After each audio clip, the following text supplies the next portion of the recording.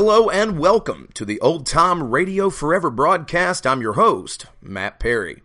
Join us weekly as we explore the golden era of American radio through the dramas, westerns, mysteries, and comedies that shaped the golden age.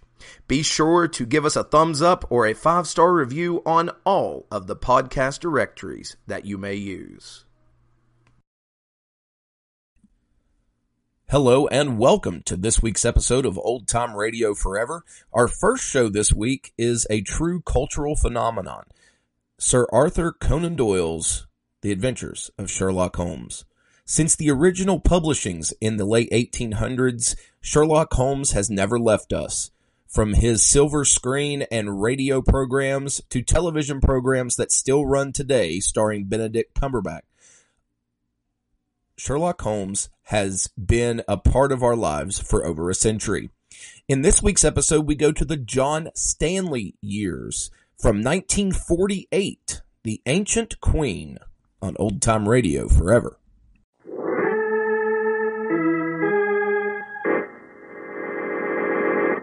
From New York City, the makers of Clippercraft clothes for men and more than 1,200 leading retail stores from coast to coast present Sir Arthur Conan Doyle's immortal character, the world's most famous detective, Sherlock Holmes, starring John Stanley.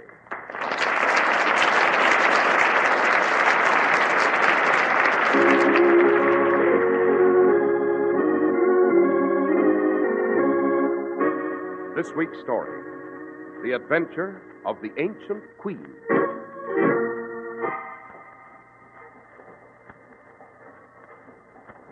Holmes. What is it, Watson? Look through the window here. Someone's just dashed out of a cab. He's running into this building. Indeed, Watson. A late hour for anyone to be about. Well, it seems to be coming up to our rooms. Good Lord, Holmes, did you hear that? Yes, Watson. It seems that our nocturnal visitor has been suddenly detained.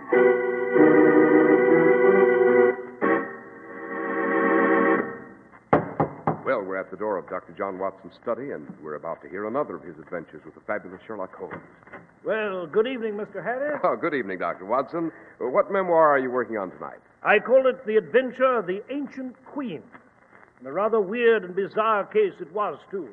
One of Holmes's prime favorites, I might add, with an origin over 3,000 years old. 3,000 years old? Exactly, Mr. Harris. Well, Dr. Watson, who was this ancient queen? All in good time, Mr. Harris. I shall reveal that a little later. But now it would seem is the appropriate time for a word about those excellent Clippercraft clothes. And so it is, Doctor. If you've been wearing high-priced clothes, you may wonder how your Clippercraft dealer can afford to give you one of the finest suits you've ever seen for only $40 or $45. Well, it could happen only in America. And here's the answer. The friendly independent store in your community that sells Clippercraft clothes is one of the more than 1,200 fine stores throughout the nation who concentrate their huge purchasing power just to bring you big money suits at exceptionally low prices. The savings on fabric purchases alone are tremendous. Naturally, production and distribution costs are lowered, and enormous economies are affected by Clippercraft's operation of their great tailoring plants on a full-time schedule all year round. And there you have it. The honest reason behind Clippercraft's amazing values. That's why you can own a handsome Clippercraft suit of luxurious worsted at only $45. And why millions are so delighted with Clippercraft's incredibly low prices for fine topcoats and overcoats. Yes, compare Clippercraft with clothes selling for many dollars more.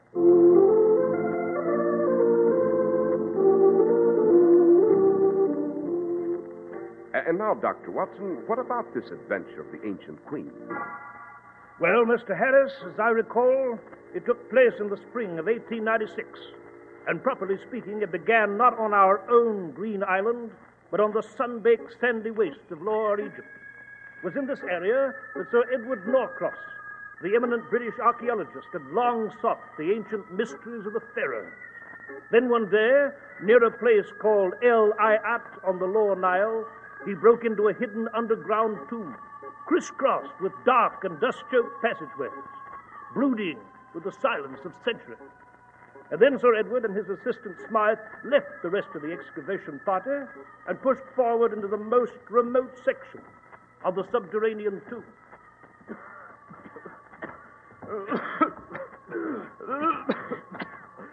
This dust, Sir Edward, it's almost impossible to breathe. Yes, my... the accumulation of some 3,000 undisturbed years. I don't like it, sir. We've never gone this deep before. I don't know. I've got a feeling we are not alone here. Oh, rubbish. No living person has entered this tomb for centuries. Perhaps up ahead we may... Smythe. Yes, sir? Hold that lantern higher. I think I see... Smythe! Smythe, we found it! Good Lord! Come on, let's have a closer look. Look, Smythe. The hieroglyphics. The reliefs on the walls. The lotus bud columns. The green stone beetle. The sacred hawks of Horus. Royalty. 19th dynasty in the period of Ramesses the Pharaoh. And here's a stone mummy case, a sarcophagus. Oh, George, sir, it must be... Yes. Come, Smythe, help me. Let's force open this stone coffin cover. Yes, sir. I'll get under it with the crowbar, sir. It's opening, sir. Smythe. Look. Good Lord, sir, it's a queen. Yes, Smythe. The queen of the Egyptian pharaoh, Ramesses II. I've been looking for her for years. Years. And now I've found her. We'll take her back to London, put her on exhibit in the British Museum. But will His Excellency Ahmed Bey allow this, Sir Edward? Ahmed Bey is merely the Khedive's agent for archaeological matters. I have a directive from the Crown, from Buckingham Palace itself. Oh, look at her, Smythe. Lying there in the mummy case. Looks almost alive, doesn't she? Yes, Sir Edward. It almost seems like a sacrilege to disturb her. Beware, vandals. Sir Edward, what was that? Voice from somewhere in the tomb. Beware, heathen disturbers of the dead, violators of the tomb. Let the dead sleep. Sir Edward, listen. Beware, desecrators. Take thy vile gaze from the Queen of Ramesses. Go. Leave this tomb and never return. Remove the noble one from her sacred sleep, and ye too shall sleep, the sleep of death. Hearken to me, or ye shall die.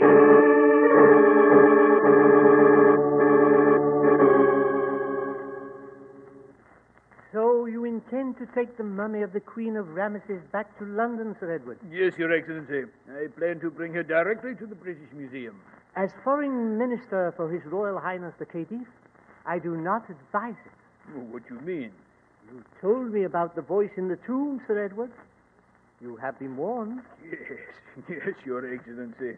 I know the legend. There's supposed to be a fanatical Egyptian sect called the Society of the Sun, devoted to the protection of the sacred spirits of the royal dead. You are well informed, Sir Edward. Of course, it's all rot. Pure rubbish. I heard a voice, yes, but I'm sure it came from one of the Egyptians in my party, somewhere in the tunnel. Probably tried to frighten us away so that he could rob the mummy case of its priceless relics at will. You still insist on transporting the mummy to the British Museum? I do. Very well. You have royal authority, and I cannot refuse you. However, there are a few details I must insist upon. Yes? The mummy case must remain sealed and placed under heavy guard for the entire voyage. And I myself will go along to see that this priceless treasure of Egypt arrives safely at its destination.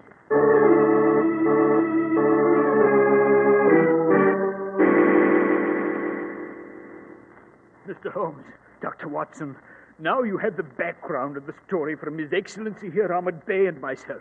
We came directly to your quarters here at Baker Street as soon as we saw the sarcophagus safely delivered to the museum. I see. We felt that this was a matter far beyond the province of the official police. Sir Edward here insisted that you were the only man in the Empire capable of coping with this problem, Mr. Holmes. In that assumption, Your Excellency, Sir Edward is entirely correct. And I must say that I find your account of the incident in the tomb quite fascinating. Sir Edward, do you think this fanatical cult may strike soon? It has already struck, Dr. Watson. What? Do I understand you to say, Sir Edward, that the society has taken its first victim? Yes, Mr. Holmes, yes. My assistant, Smythe. He vanished on the ship on our third day out. We never saw him again. The deuce, you say? Interesting, Sir Edward. Very. Your Excellency, Yes, Mr. Holmes? what is your opinion of this secret cult devoted to the protection of Egypt's ancient tombs? Mr. Holmes, I am what you call modern. I was educated at Oxford, and I know the views of the Western world on these legends. I am not a superstitious man myself, but I have a feeling that this cult does exist. Then you think it is dangerous, must be taken seriously. Yes, Dr. Watson. I have repeatedly suggested to Sir Edward here that the only safe course is to restore the mummy of the Ramesses Queen back to its original resting place and seal the tomb. Send the Queen of Ramesses back to Egypt? No, Your Excellency. This is the greatest discovery of my career. As you wish, Sir Edward. I must warn you, however, that I, as well as you, are in acute danger of death. After all, I have been an accessory to spiriting the mummy out of Egypt, and if these assassins decide to pay a visit to my suite at the Savoy, Holmes, what the deuce is The that? window pane, Watson, has just been smashed. Yes, someone threw an object through it. Quick, Watson, to the window. See anyone on the street below? No, Holmes, I thought I saw a shadow turn the corner, but I couldn't be sure. Mr. Holmes, Dr. Watson, here's the object that broke your window. It's the scarab. yes, a green stone beetle, and there's a note attached to one of the claws. Allow me to examine the notes, Your Excellency. Dash it, Holmes, don't just stand there. What the devil does it say? Beware, Sir Edward. You have been warned. Your time will come, and soon. For he who despoils the tomb of the pharaohs, he who violates their eternal rest, dies.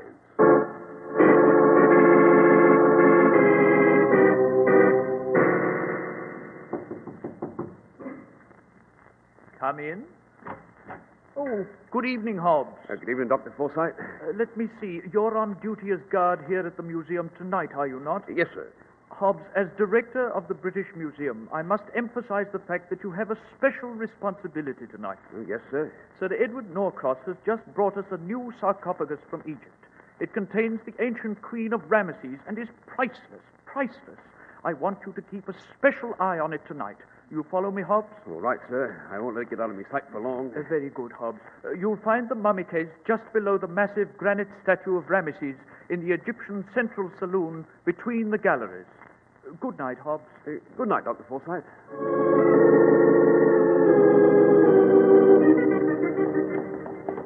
I say, Holmes, Yes, Watson? where the devil are we going?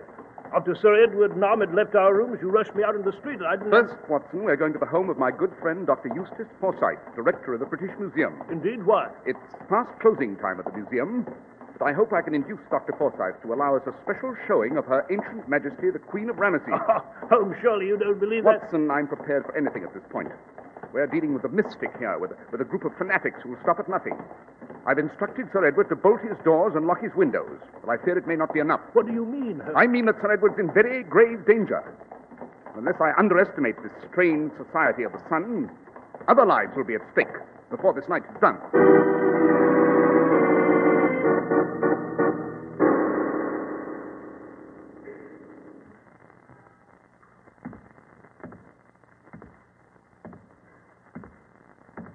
Hello. Hello. Who's there? Who's there near that mummy case? Speak up.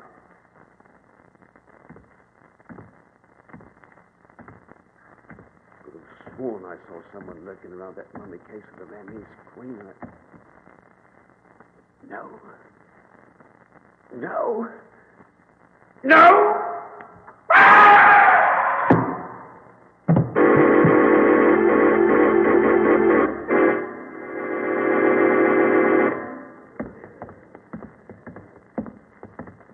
Say all entrances and doors to the museum are locked, Dr. Forsyth? Yes, Mr. Holmes, locked and bolted. Everything but the main entrance, which I just unlocked with my own key. And the museum guard is watching that mummy case? Yes, a man named Hobbs. Not the kind of job I'd want, I must say. Where the deuce are we at this moment? In the Assyrian transept, Watson. In a moment we shall pass through the North Gallery into the Egyptian Central Saloon. Mr. Holmes, I still don't understand the reason for this extraordinary visit to the museum tonight. Murder, Dr. Forsyth. Murder? Yes, and I only hope we're in time to... Holmes, good Lord, what was that? Follow me, both of you.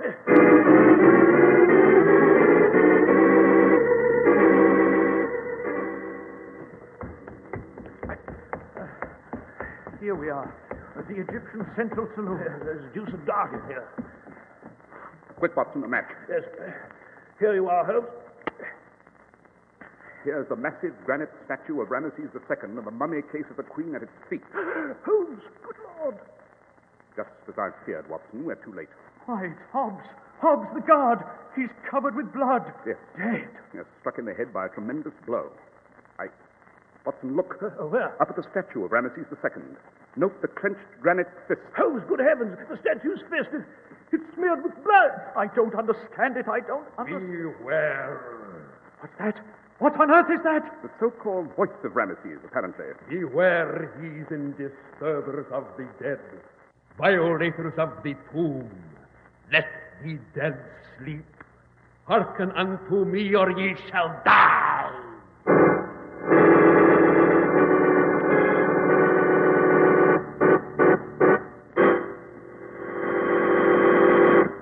Well, Dr. Watson, so far it's been some adventure. Why, the thrills and chills are chasing themselves up and down my spine. This one's in a class by itself, Doctor. Class by itself?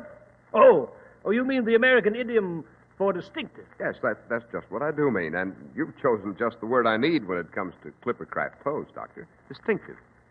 Right now, at the friendly independent store in your community that sells Clippercraft clothes, one of America's greatest and most distinctive clothing values is yours. And for the savings you'll pocket, you can thank the great Clippercraft plan.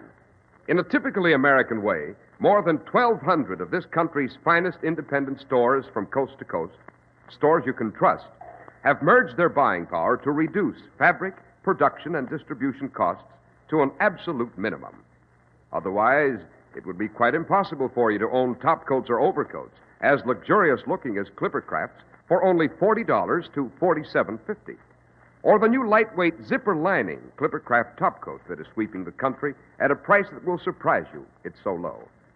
That's why men who know insist on Clippercraft clothes. So be sure to visit the Clippercraft store in your city. These leading stores in the metropolitan area are proud to add their names to Clippercraft in your suits, topcoats, and overcoats. In Manhattan, John Wanamaker Men's Stores, Broadway at 8th and 67 Liberty Street. Saks 34th, Broadway at 34th. In Brooklyn, Abraham and Strauss. In Newark, New Jersey, Boulevard Men's Shop, Kresge Newark. And in Jamaica, the B&B Clothes Shop, 16408 Jamaica Avenue. And now, Dr. Watson, you were relating to us the adventure of the ancient queen. Yes, Mr. Harris, so I was. Holmes, Dr. Forsyth, and I stood there transfixed as that voice from the tomb echoed through the vast, eerie museum. It spoke, then it was still. Dr. Forsyth illuminated one of the gas chandeliers, and as the flickering flame played over the massive statue with the blood-stained fist, we seemed to feel a living presence in the room. Mr. Holmes. Yes, Dr. Forsyth. That voice, that eerie voice, it seemed to come from the mausoleum room next to the Nineveh Gallery. Shouldn't we hurry off in pursuit, Holmes? No, Watson, we should be wasting our time. Yes, but The museum is a vast place, Watson, as you well know, consisting of whole series of special rooms. That echoing voice could have come from anywhere. Mr. Holmes! Dr. Watson! Holmes, someone's coming. Yes. I see a man coming in, Mr. Holmes. See him? Ah, yes, the entrance to the Nineveh Gallery. Mr. Holmes! Why, it's His Excellency, Ahmed Bey. Mr. Holmes, I came down to the museum to pay my respects to Dr. Forsyth here and make arrangements for the exhibition of the mummy case. I didn't realize the museum was closed. Then I saw you go into the front door, heard a scream, and then...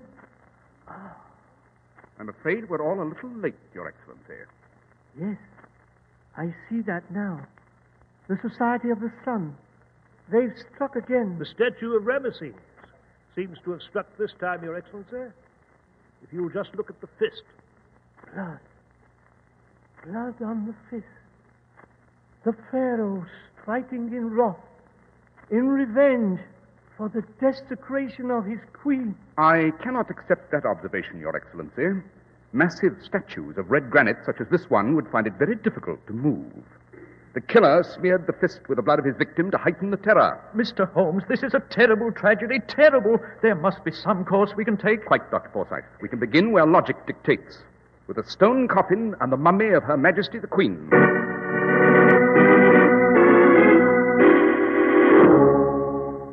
Watson, you take that end of the stone cover. I'll take this. It's quite heavy. You mean you're going to open the cover of the mummy case, Holmes? I am indeed. Mr. Holmes, it is dangerous. Quite, but entirely necessary and a risk we must take.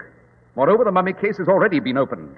You will note the seal is broken. By Jove, Mr. Holmes, it is. Precisely, Dr. Forsyth. Now then, Watson, lift her up.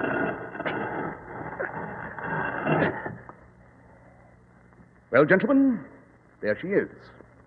The queen of the great pharaoh, Ramesses II, in a funeral shroud of bandages.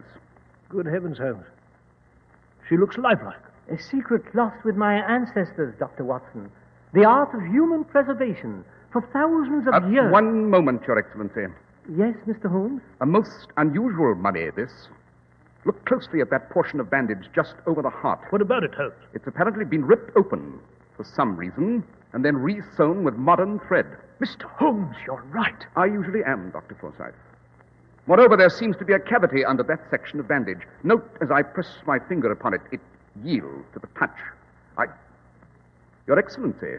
Yes, Mr. Holmes? I seem to recall reading somewhere that the Queen of Ramesses was given a rare and invisible gift by the sun god Ra. As one of the foremost Egyptologists in the world, have you ever heard of this legend? No. No, I have not. You're quite sure? I am positive, Mr. Holmes. Why do you ask? Merely an inherent curiosity, Your Excellency, or perhaps a positive thirst for facts. Come, Watson, we'll be off. Where to, Holmes? Baker Street, my dear Watson, Baker Street. To enjoy a quiet pipe and a bit of good reading.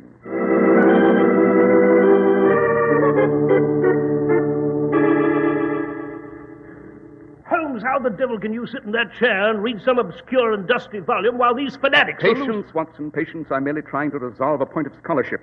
This obscure and dusty volume, as you've so irreverently called it, happens to be a rare edition of the Journal of Egyptian Mythology from the First Dynasty to the Middle Empire. I can't say I'm impressed, Holmes. What is it, Holmes? I found it, Watson. I found it. You found what? I confess, Holmes, I'm entirely confused. Holmes, there's a coach drawing up to the curb. Obviously, Watson, I can hear it quite plainly through the open window. Oh, there's a man coming into the building. I think it's Sir Edward Norcross. Sir Edward? Watson, I instructed him to stay in his rooms behind bolt and key. The man's in grave danger. He's coming upstairs now. Holmes, good heavens, what... Quick, Watson, to the stairs. There. Holmes, it is Sir Edward. He's lying at the bottom of the stairs. He's dead. Quite. With a crooked knife in his back and a note in his hand. Let's examine it, Watson. Holmes, what does it say? My dear Sir Edward, I have had the good fortune to obtain a strong lead on the Egyptian conspirators, but I require your immediate presence at Baker Street for the purpose of information. You may have no fear of leaving your quarters now. I assure you all at last is safe. Signed, Holmes. Aha, so that's how they lured Sir Edward from his rooms, Holmes. They forged your handwriting. Yes. Watson, I believe Ahmed Bey mentioned that he'd taken a suite at the Savoy. Yes, Holmes, he did. Then let's hurry off and see His Excellency at once, before it's too late.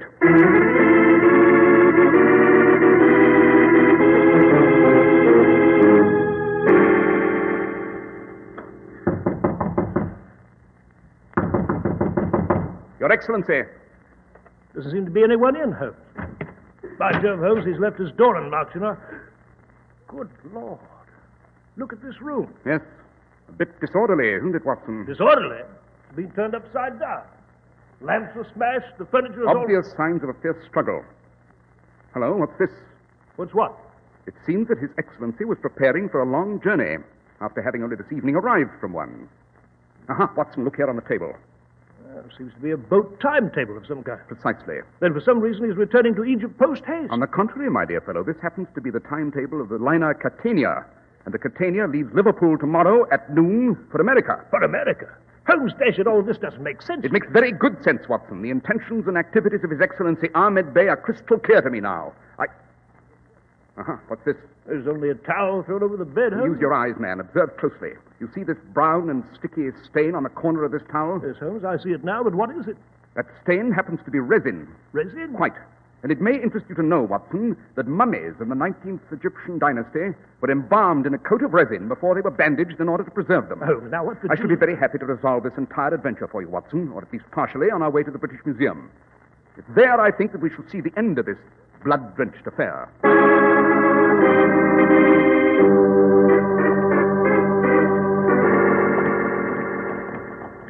Well, you know, Holmes, at this moment I'm completely baffled.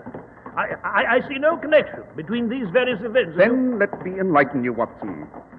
First, His Excellency Ahmed Bey is a member of the Secret Society of the Sun. What? Now let's reconstruct, Watson. Note that Ahmed Bey insisted on staying close to the mummy on its trip to England. Yes, but It's reasonable to suppose, then, that Ahmed could have thrown Smythe overboard. But subsequent events made me sure of it. You remember we entered the museum with Dr. Forsyth through the main hall? Yes. Well, Ahmed Bey was there before us. He called to us from the Nineveh Gallery on the opposite side. Hence, we were between him and the only available entrance. By Jove, Holmes, you're right. Quite. He assassinated the museum guard, Hobbs. But then his greed got the better of it.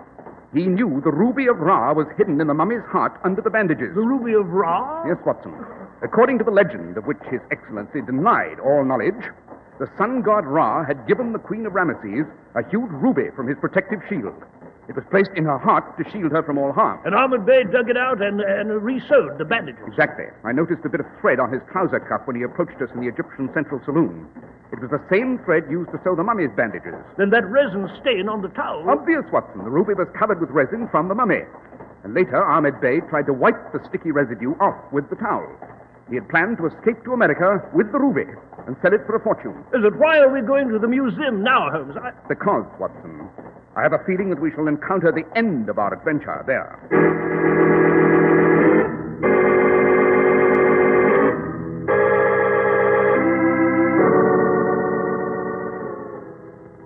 Come, Watson. Let us again examine the occupant of this sarcophagus. Yes. Give me a hand with this stone cover, will you? Oh, right.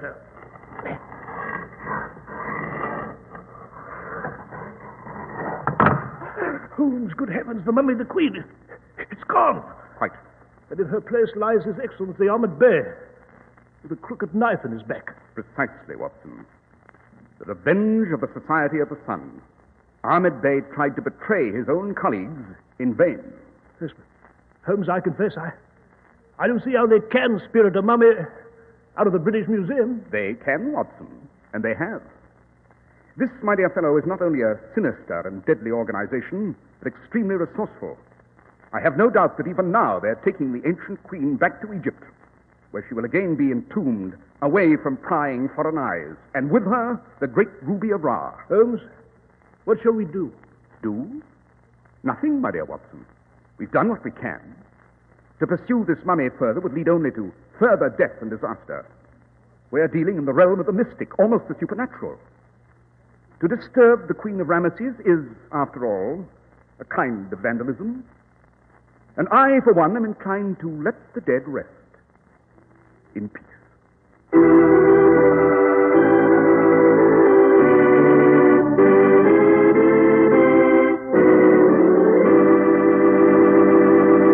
Well, Dr. Watson, that was certainly an unforgettable adventure. Indeed it was, Mr. Harris.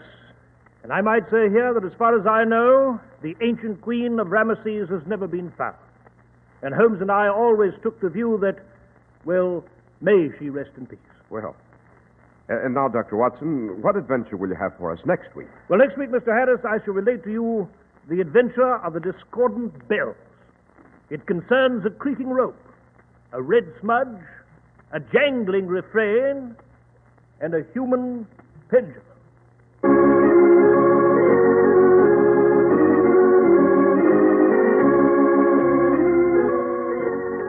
The makers of Clipper Craft clothes and more than 1,200 stores from coast to coast have brought you another in the new series of broadcasts featuring the world's most famous detective, Sherlock Holmes.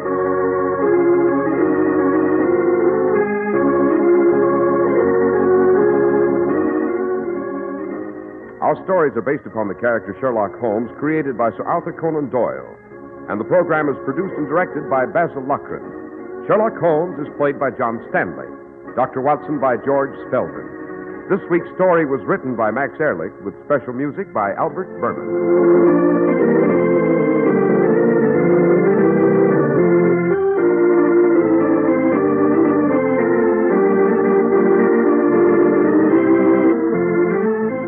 your Clippercraft dealer. Write Clippercraft, 200 Fifth Avenue, New York City.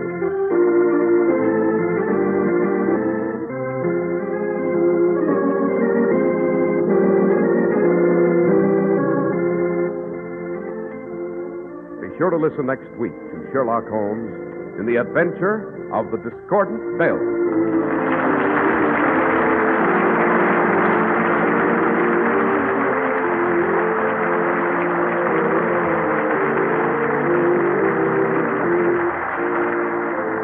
This is Cy Harris speaking for Clippercraft Clothes. This is the Mutual Broadcasting System.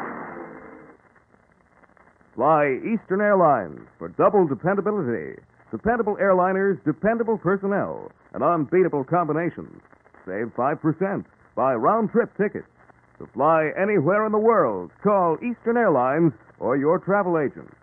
This is WOR, New York.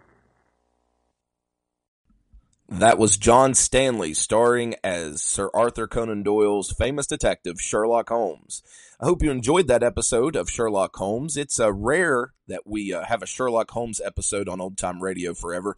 Need to put that program in the rotation more, definitely. I am open to all of your suggestions. If you would like to hear any programs running regularly on Old Time Radio Forever, please just drop us an email. The email address is oldtimeradioforever@gmail.com. oldtimeradioforever@gmail.com. After this break, we will be going to the NBC Newsroom for a war news update from this week in 1942 on Old Time Radio Forever. Ladies and gentlemen, here is the early morning news of the world, and before we start our roundup of world capitals, here in the New York newsroom, we have the latest reports on fighting in the Pacific Theater. The first round of the battle for the Dutch East Indies may not be over yet, but so far the Allied nations are way ahead. Upwards of 30 Japanese ships so far have been sunk or damaged in the great running sea and air fight in Makassar Strait between Borneo and Celebes. American and Dutch forces between them are believed to have accounted for close to 25,000 Japanese soldiers, gone down with their transport ships. The latest success is the torpedoing of a Japanese aircraft carrier announced by the Navy Department last night. The big ship is believed to have sunk after the attack by an American submarine. The Australian Air Force, employing the same tactics as the Americans and the Dutch, struck at the Japanese invasion fleet in the Bismarck Islands during the night, and a Melbourne communique says that 3 Jap ships were damaged in Rabaul Harbor. Now, Tokyo today claims the Japanese troops in Malaya are within 30 miles of Singapore, but there is no British confirmation for that. Remember, that's a Tokyo claim.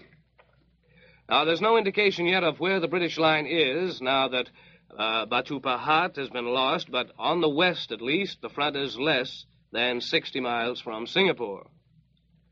In Burma, according to a Rangoon communique, there's no change in the situation. And it isn't quite clear from that whether General Headquarters at Rangoon means that British troops still are withdrawing toward Mulmine, or whether they've braced their lines. The American volunteer flyers in Burma have smashed another Japanese attempt to attack Rangoon from the air. In the latest clash, they shot down 3 and maybe 4 Japanese planes. The exact toll of Japanese losses in the Battle of Makassar is most difficult to compute because communiques from various sources overlap. But Washington has announced that American naval forces have accounted for at least 8 and possibly 10 Japanese transports. American flying Fortress bombers sank another transport and set fire to 1. And then there's the aircraft carrier, which makes at least 13 ships sunk, or probably sunk, by American forces. Now, the Dutch have blasted as many or more. Now, here's a late bulletin from Batavia. The Japanese are believed to have extended their landings in southwest Celebes. The Netherlands High Command says the invaders apparently have occupied their points in the Kendari region of that island. In the Southern Hemisphere, the Pan American Conference at Rio de Janeiro closes today, with every indication of being the most important in the history of inter-hemispheric relations. A final plenary session is scheduled to give formal approval to 39 resolutions designed to cleanse the entire hemisphere of Axis influences. Adoption of the resolutions is regarded as, well, just only a formality. But one century-old problem still threatens to sound a discordant note at the otherwise harmonious finale. It's the border dispute between Ecuador and Peru. Now, Ecuador may bring up the argument at the conference today, unless Peru previously accepts a formula for settling the controversy. In Montevideo, an authoritative source discloses that Uruguay's diplomatic delegations in Berlin and in Rome have closed their offices. Now, the staffs will leave soon for Lisbon, preparatory to sailing for home. Uruguay is one of the 17 American nations that have broken diplomatic relations with the Axis. The diplomatic break, in addition to an economic break, has been recommended by the conference. Uruguay also is supporting anti-Axis financial moves by requiring exchange permits on all remittances to foreign countries except Great Britain and the United States. The United States delegation to the conference regards the financial measure as, well, perhaps the strongest of the entire conference. The head of the American delegation, Under Secretary of State Sumner Welles, says that he's eminently satisfied with the outcome of the conference. Broadcasting to the United States last night, Welles said, the conference has more than accomplished its purpose, and said Welles, the unity of the Western Hemisphere has been preserved. From Moscow, the Red Armies are driving westward for further victories this morning. But Soviet communiques reveal no details except to say that a number of additional villages have been taken and that German losses are heavy. Word from unofficial sources is that Reserve, that's just 140 miles northwest of the Kremlin, is expected to fall any minute, and that other Russian troops are pressing forward at Veliki Luki, only 80 miles from the border of Soviet Latvia. The Soviet communique concludes with news of 2 more enemy transports sunk in the Barents Sea. Next comes news from that great democracy across the Atlantic. Go ahead, London. This is Robert St. John in London. Scrappy, round-faced Winston Churchill reported to his nation today. On the stroke of noon, the Prime Minister began a serious, hour-and-a-half fighting speech in Parliament.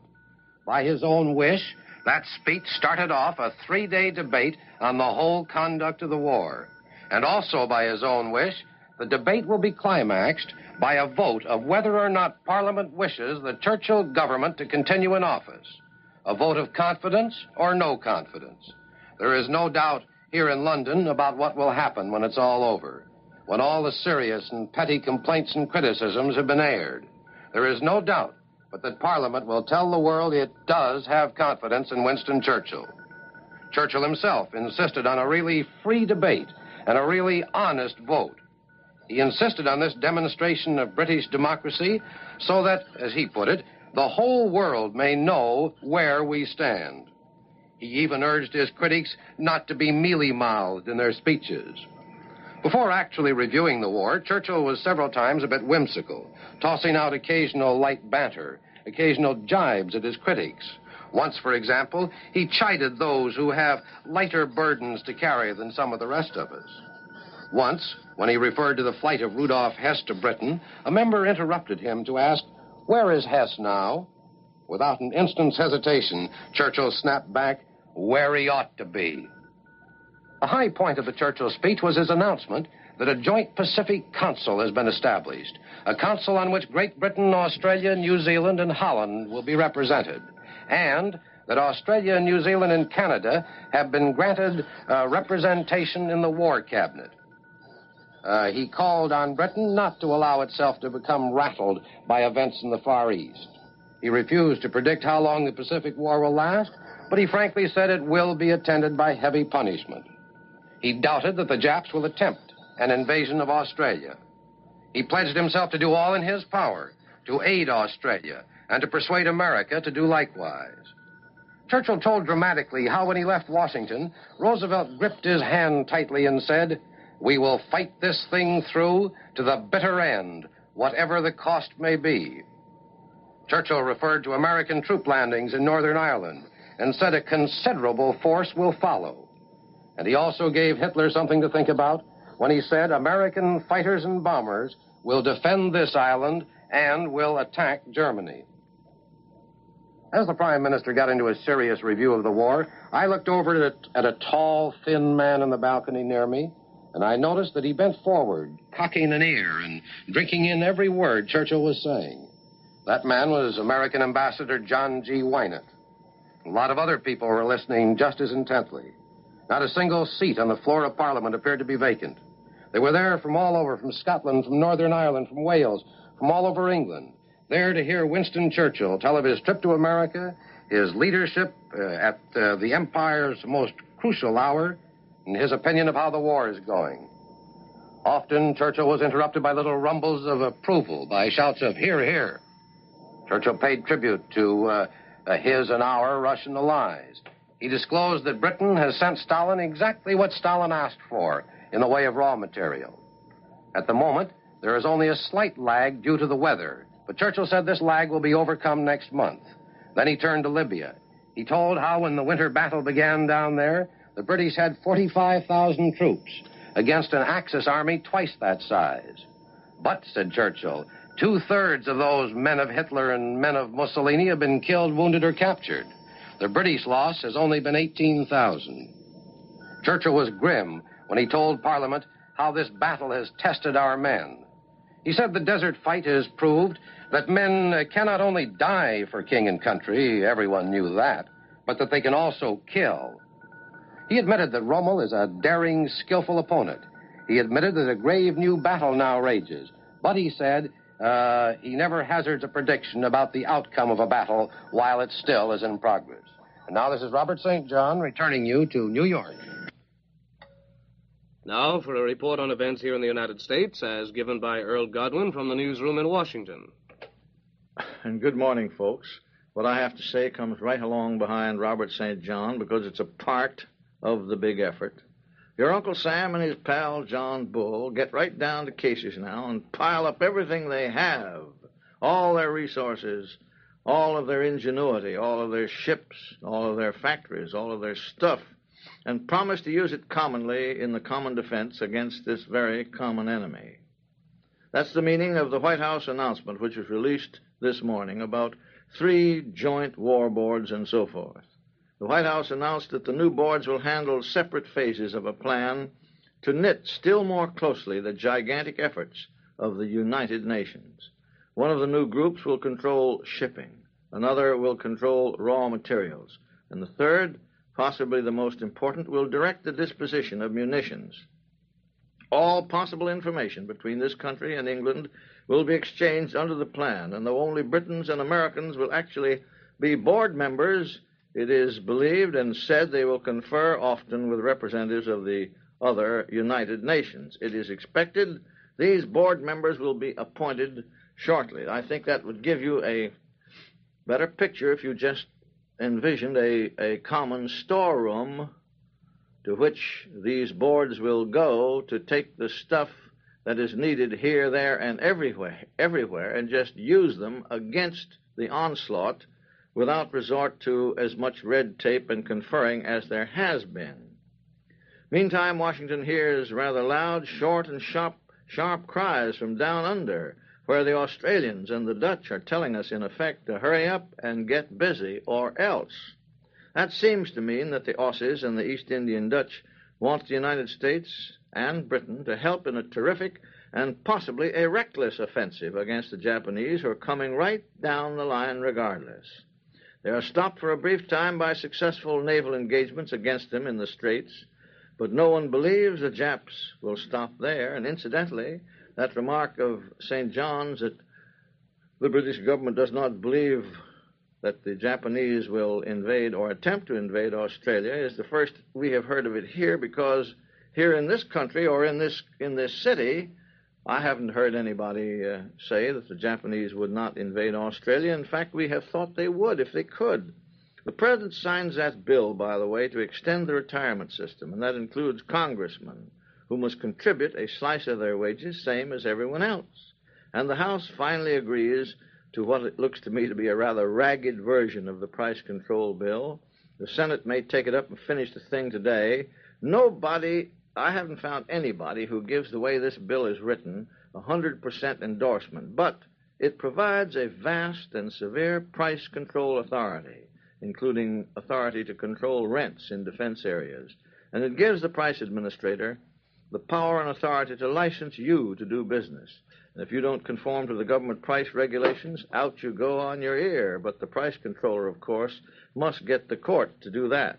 Also, you're permitted to go to court and sue anybody who overcharges you, and you may get 3 times the overcharge back. Sugar rationing this morning stands at about 12 ounces a week per person when they actually get down to rationing.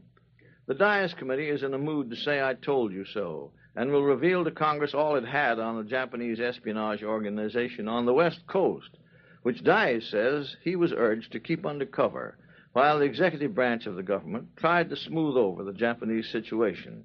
That was more than, I think that was within the last 2 years.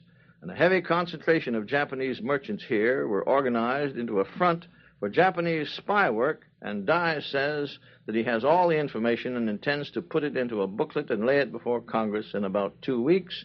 That's all from Washington at this time. And there you have it, ladies and gentlemen, the latest news of the world. Now, you've heard our reporter, Robert St. John in London, Earl Godwin in Washington, and this is John Fraser speaking from New York. For the latest news, keep tuned to this station. This is the Blue Network.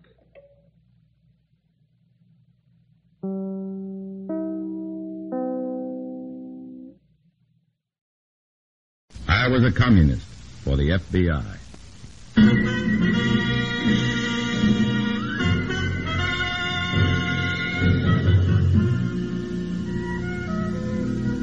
Starring Dana Andrews in an exciting tale of danger and espionage. I was a communist for the FBI.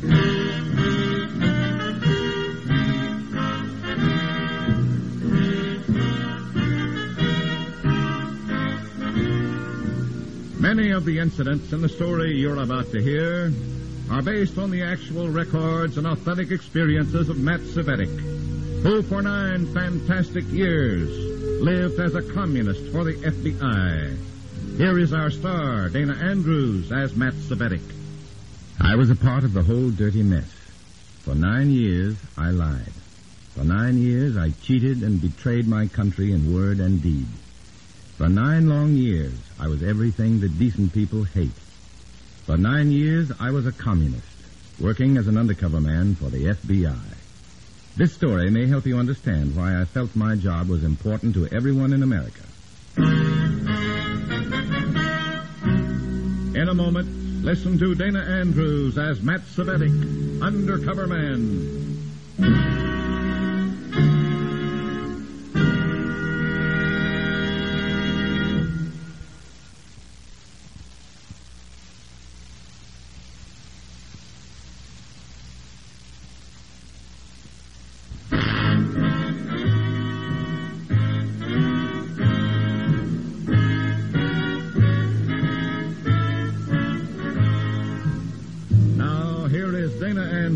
As Matt Cvetic, Undercover Man. This story from the confidential file is marked, Draw the Red Curtain.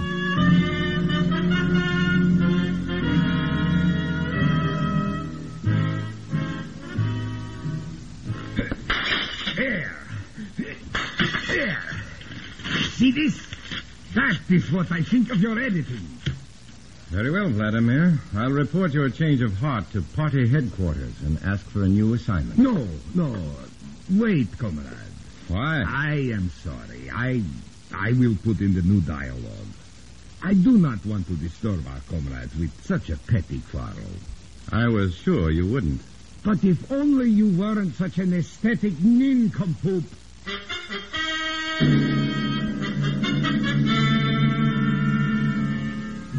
The party had me on an assignment that should have been easy. A soft job, with my only work consisting of editing a play to make sure it followed the party line. The job was a snap, with the one exception of the playwright, Comrade Vladimir Mashenko. Vladimir had a public, and to them he was a white Russian artiste. But I wasn't a part of his public. To me, he was strictly temperament, with a capital temper. Please, comrade, don't look over my shoulder. Just checking the new lines. Go away. You better be careful of the cop's speeches. It sounds a little like deviationism. Comrade, go away. You know I can't stand to have you look over my shoulder. Excuse me. It is a pleasure. Hello? Comrade Savetic? Yes? Comrade Norris speaking. Report to me immediately.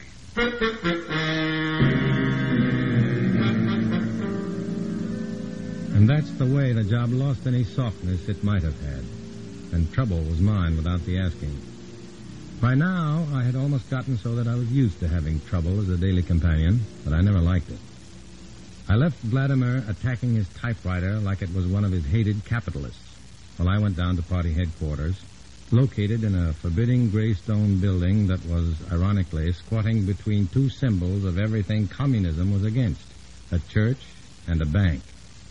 Inside, Comrade Norris, the local MVD chief, greeted me with all the warmth of a bowl of ice cubes.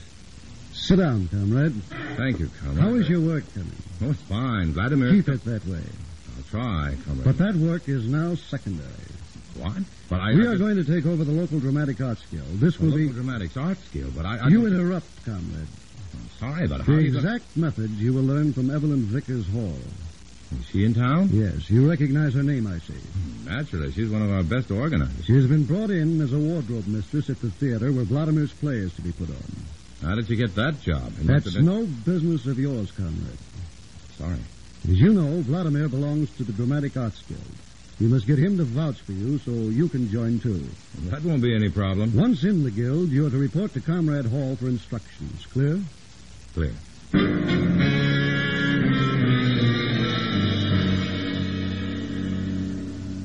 It was too clear, all except the technique to be used. I knew the local Dramatic Arts Guild had a membership of over 2,000, including people in all phases of the theater, from prop boys to set designers and stage hands to producers. I was plenty curious just how a handful of Reds were going to take it over. Curious, but not disbelieving, I'd seen too many of their operations to underrate the threat of this one. As soon as I was away from Comrade Norris and party headquarters, I made my report to the FBI from a drugstore payphone. Hello? This is the man with the red hat. We're in the market. Go ahead, Matt. Evelyn Vickers Hall is coming to town. Going to try and organize a takeover of the Dramatic Arts Guild. When? Right away. I got instructions to work with her. The commies aren't missing a bet in getting their message to the public. Go ahead with it, Matt.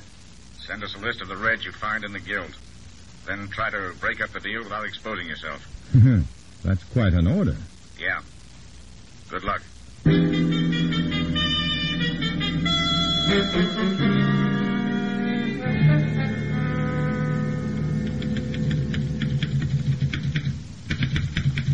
Comrade, you are looking over my shoulder again. Nice dialogue. I don't like it when you... Huh?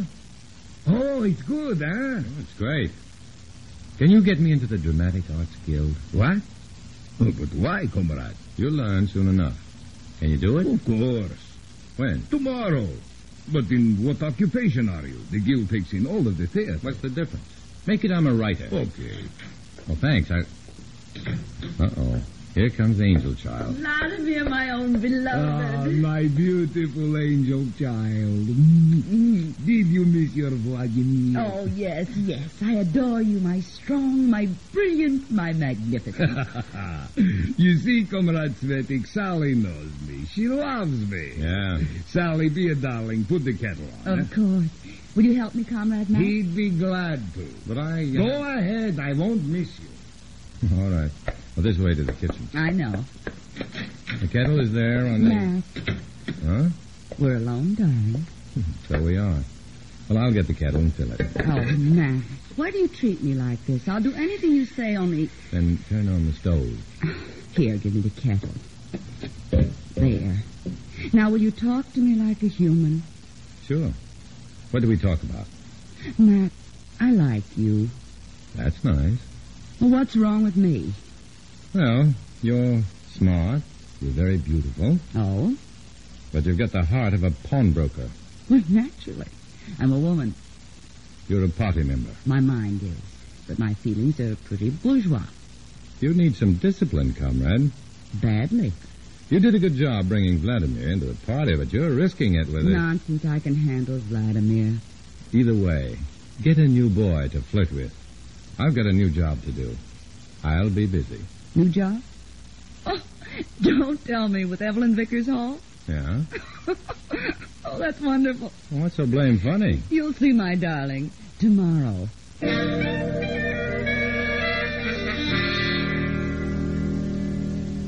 She was a sensation, Sally Northstand. No doubt about that. Blonde hair making a halo over a face that looked as though it deserved it. Only I knew how many lives had been wrecked, how many men Sally had ruined as a communist lure. The next day, I met with Evelyn Vickers Hall backstage of the Regal Theater. The commie organizer turned out to be a dumpy, gray-haired woman with a sweet face and a mouthful of pins. She talked around them as she worked on a costume. You know our objective, Comrade Savetic? Yes, but not how we gain it. We only have a few party members in the guild. 28, to be exact. We will need another 100 or so fellow travelers who will vote the way we say. That all? There's 2,000 in the guild. 2,000 members, yes. How many attend meetings? I don't know. 300 or 400. That's our strength, comrade. These stupid capitalists are not interested in their guild. For the most part, they don't attend meetings and pay less attention to what is done in the meetings. But that's vital to their work. Believe me, comrade, they are sheep. They do what the guild says and never question why, as long as their salary checks are good. In short, all we have to do is control the meetings. That's right. And we will do it. You will see. What's my job? Your first job is the same as my own and Comrade Norstand's. Sally? She's in on this? Vitally. She's in the guild as an actress.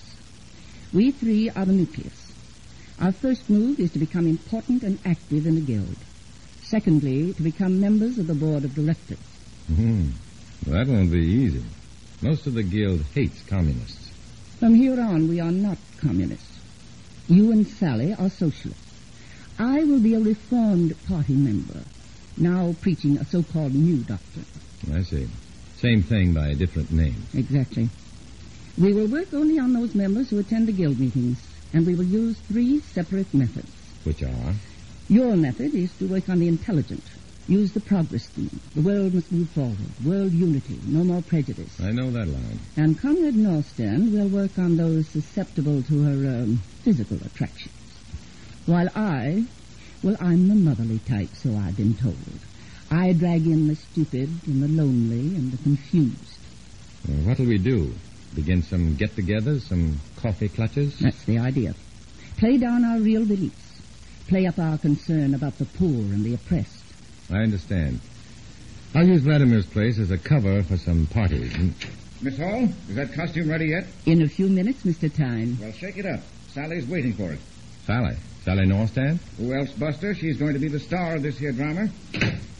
Well, who's that little bundle of vitamins? Nate Tyne, the director. Oh. Stay away from him. He hates the party, and he's the big wheel in the guild. Any chance for Sally to bring him around? None. Tyne's married and likes it that way. Be very careful with him. He's the guild president and is the one man who could block us at the elections. What elections? 2 months from now. The new board of directors for the guild will be elected. How many directors? 5, counting the chairman. And 3 of the new directors are going to be communists.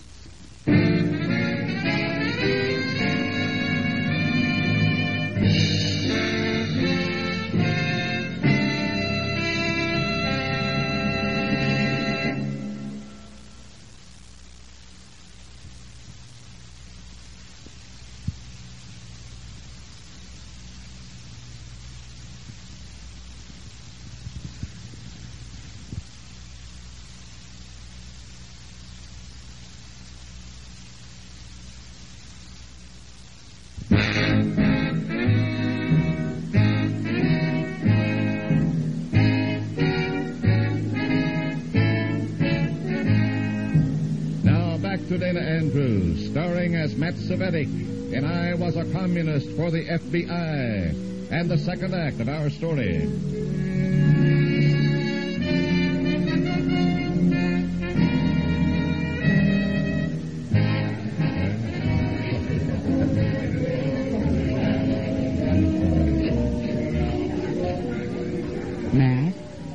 with me? Save it for the suckers, Sally. Get to work on that big actor over there. He's ripe for picking. Oh, all right. But he dances like a tank with a broken tread. Henry! All alone? Why don't you ask me to dance, darling? Well, but of course, Sally. What a dame. Oh, hello, Mrs. Walker. You, what a lovely party. It's just too divine. Oh, thank you. I meant to tell you, I heard what you said to Nate Tyne last night. I certainly thought you'd put him in his place. You were brilliant. Oh, I was? Oh, my. Oh, but they really were your words I used.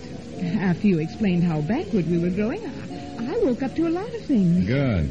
We certainly need some progressives. People like yourself to fight for the real human values. To tell the public about it. Oh, don't you worry. I'm going to spread the word.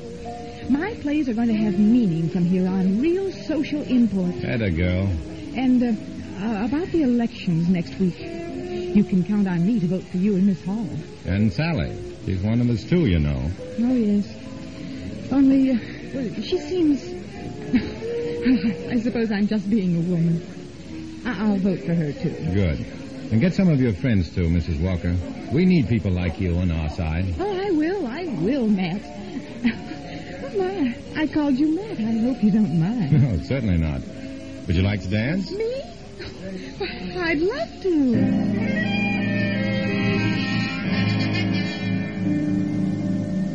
It was working, and a nastier operation I've never been in. Leading all the innocent and gullible for a red ride straight into trouble. We had nearly 100 fellow travelers with us now, and Comrade Hall told us how we were going to use them. The divide and conquer method, comrade. Tomorrow night is the last guild meeting before elections. We need a law passed making it mandatory that there be at least 3 candidates for each position on the board. One for us and the 2 other candidates to split the opposing vote. That's right. But we won't have a majority to get the law passed. Yes, we will. Tomorrow night we're going to filibuster. We're going to stampede our law through. But with only 100-odd votes, By the time we've talked until 4 a.m, so many of the opposing votes will have gotten sleepy and gone home. We'll have a majority. You'll see.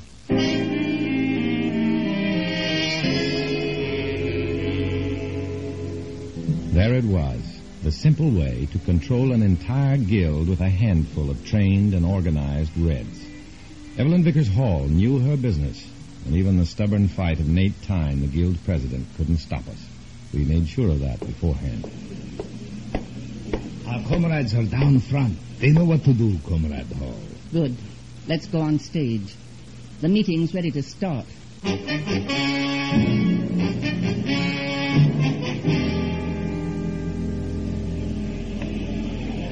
And I say that this new law to have 3 candidates is essential, fellow workers, if we are to have a truly democratic election. In the words of Thomas Jefferson, that great leader whom we all remember... All right, Miss Hall, all right. Make your point, please. We're waiting to vote. You were elected to the board under the 2-candidate system, Mr. Tyne. You know I was, but I can understand, then, how you would like to stop the passage of this new law. All I want to do, Miss Hall, is to get some sleep. It's after 11. Ladies and gentlemen, Mr. Tyne seems to dislike freedom of speech. What? Why, that... What? I put it to you, fellow workers. Are we to have a voice in our guild, or are we to be forced to do the bidding of a few dictatorial leaders? Thank you.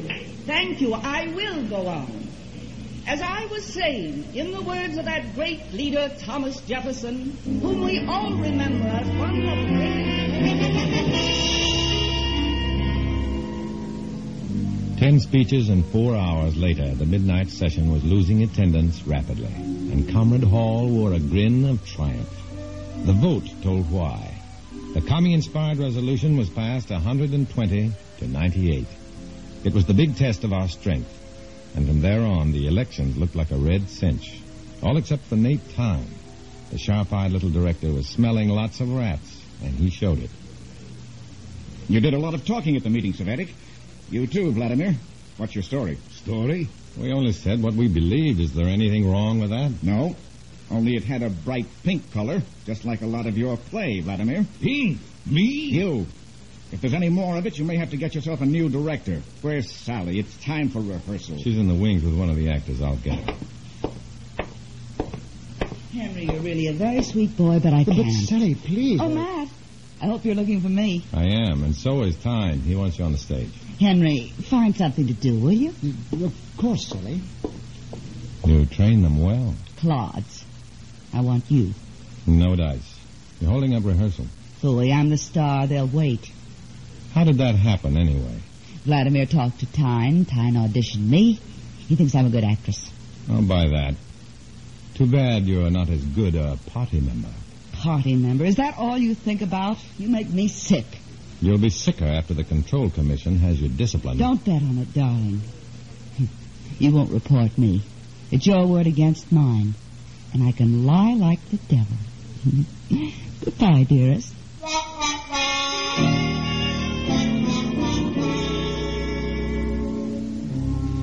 The laughing, devilish angel child gave me the idea how to break up Comrade Hall's invasion of the Dramatic Arts Guild. I didn't have much time before the guild election, so the next night I went to the theater and found Vladimir backstage in Sally's dressing room. Ah, good evening, comrade. Good evening. You're ready for the election? Sure. Who has the room next door? Tyne, isn't it? The little fascist. Yes, it's his office. I thought so. Does he use it after rehearsal? Of course. Say, did you hear Sally in this scene she's doing on the stage? I think she's changed your dialogue. It doesn't sound so good. She's what? Changed my words? She wouldn't dare. I'll kill her. Vladimir went out like an angry jet, and I went to work in a hurry on the ventilator shaft that connected Sally's dressing room to Tyne's office. In 5 minutes, I had the grate open at both ends, and in 10 more, I had the padded soundboards out of the shaft, leaving it an empty tin tube. I had no time to test it. I could only hope that voices would carry through it. Just as the rehearsal was ending, I caught Evelyn Vickers Hall outside the dressing rooms. Yes? What is it, Matt? I think you'd better speak to Sally. She's getting ideas now that she's starring in this play. She's ready to quit the party. She's what? Why, I'll strangle that pretty cat. She'll be coming to her dressing room here in a moment. Yes, and I'll be inside waiting for her. Matt, where's Miss Hall? My costume needs fixing. She's in your dressing room, Sally. Thanks a lot, darling. Well, you're very welcome. Oh, Mr. Tyne. Yes? Aren't you going to your office? Not tonight. I'm going straight home. Why? I want to talk to you in private. Well, can't it wait? No, it's important. Well, all right, but make it fast. Come on. Now, let's have what... Put a finger in my face, you old bat. I tell you, Max Savetic lied. Why, that's Sally's voice. Believe what you like, I don't care. You Who's don't that? care, comrade. Sounds like Miss Hall. I thought he would teach you to care. Don't threaten me. I don't like it. Party? Very well, comrade. Why, that dirty... There's no time for us to squabble. The guild elections are in a few days. You know your job. Don't worry about me, Comrade Hall. Good night. Yeah, so that's it. Now I see what... Savetic. Yes? Get out. What? Out. And forget what you've heard. Nobody... You heard me. Not one word about this.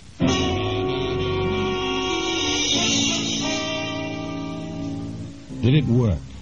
It was anyone's guess as Tyne hustled me out of his office. I waited in the hall. Then, to my surprise, Tyne came out in a few minutes and left without a word to anyone. For the next few days, I waited in tension for Tyne to go into action. Nothing. It was obvious as the day of elections came around that Comrade Hall had overrated Tyne's hate for Reds, or underrated his susceptibility to Sally. Either way, the election meeting began with no sign that Tyne knew anything was wrong. And I sat on the platform with the candidates, feeling pretty sick as I knew my plan had failed. Look, Comrade Savetic, our comrades are all here in a solid block down front. We'll win without a struggle. Yeah. And when we control the board, the guild will do as the party says, as I say. Miss Hall, look! Look what's happening! It was beautiful. Through all the doors of the huge hall they came, by the dozens, by the hundreds. In 15 minutes, the hall was jammed with people. Practically the entire guild had shown up for the elections. It was easy to see who was responsible as the grinning Nate Tyne stepped up to the rostrum. Quiet, please. Thank you. Fellow members of the Dramatic Arts Guild, as you know, tonight is the night of our elections. The elections that some of our members were certain of winning under the guidance of Miss Hall. The very same Evelyn Vickers Hall who is at this moment sneaking from the platform, unwilling to face a guild united in its determination to get rid of communism.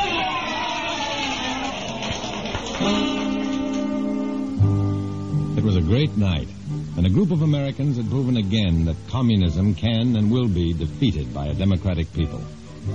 For me, I had to report to party headquarters the next morning, and Comrade Norris was somewhat less than friendly. You failed, Comrade Savetic. Failed the party miserably. But, Comrade Norris, it was not my fault. It was Comrade Hall and Comrade Norston who were overheard by that fascist Tyne. I am aware of that. But you were part of the operation. Therefore, you must share the blame. Yes, Comrade. Consider yourself lucky. You're getting only a reprimand. Comrade Norston has been turned over to the Control Commission for proper discipline. And Comrade Hall? Her crime is greatest. Her punishment will be accordingly. Oh? Yes. It would be good if you kept in mind the penalty for failure. I think of nothing else, Comrade Norris, believe me. Good day. So there it was, another red plan gone wrong. But there were more plans, and behind them all, the deadly threat of their master plan, their historic mission. Until this threat was gone, I knew my work had to go on, and I would continue to be a man who walks alone.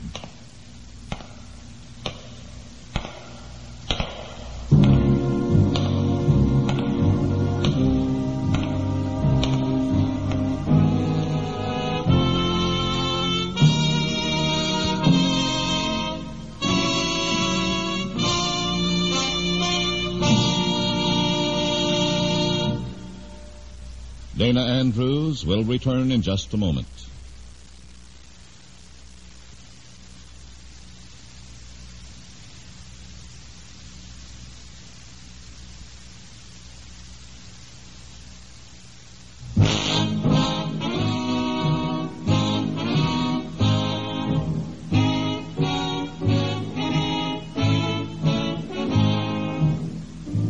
This is Dana Andrews. The names, places, and organization mentioned in this story were fictional. But the danger is a very real one, so be on your guard. Don't let your organizations fall into red hands. It can happen, and it has happened. But you can keep it from happening again. Next week, we bring you another exciting story based on the true life adventures of Matt Svettig. Join us for it, won't you?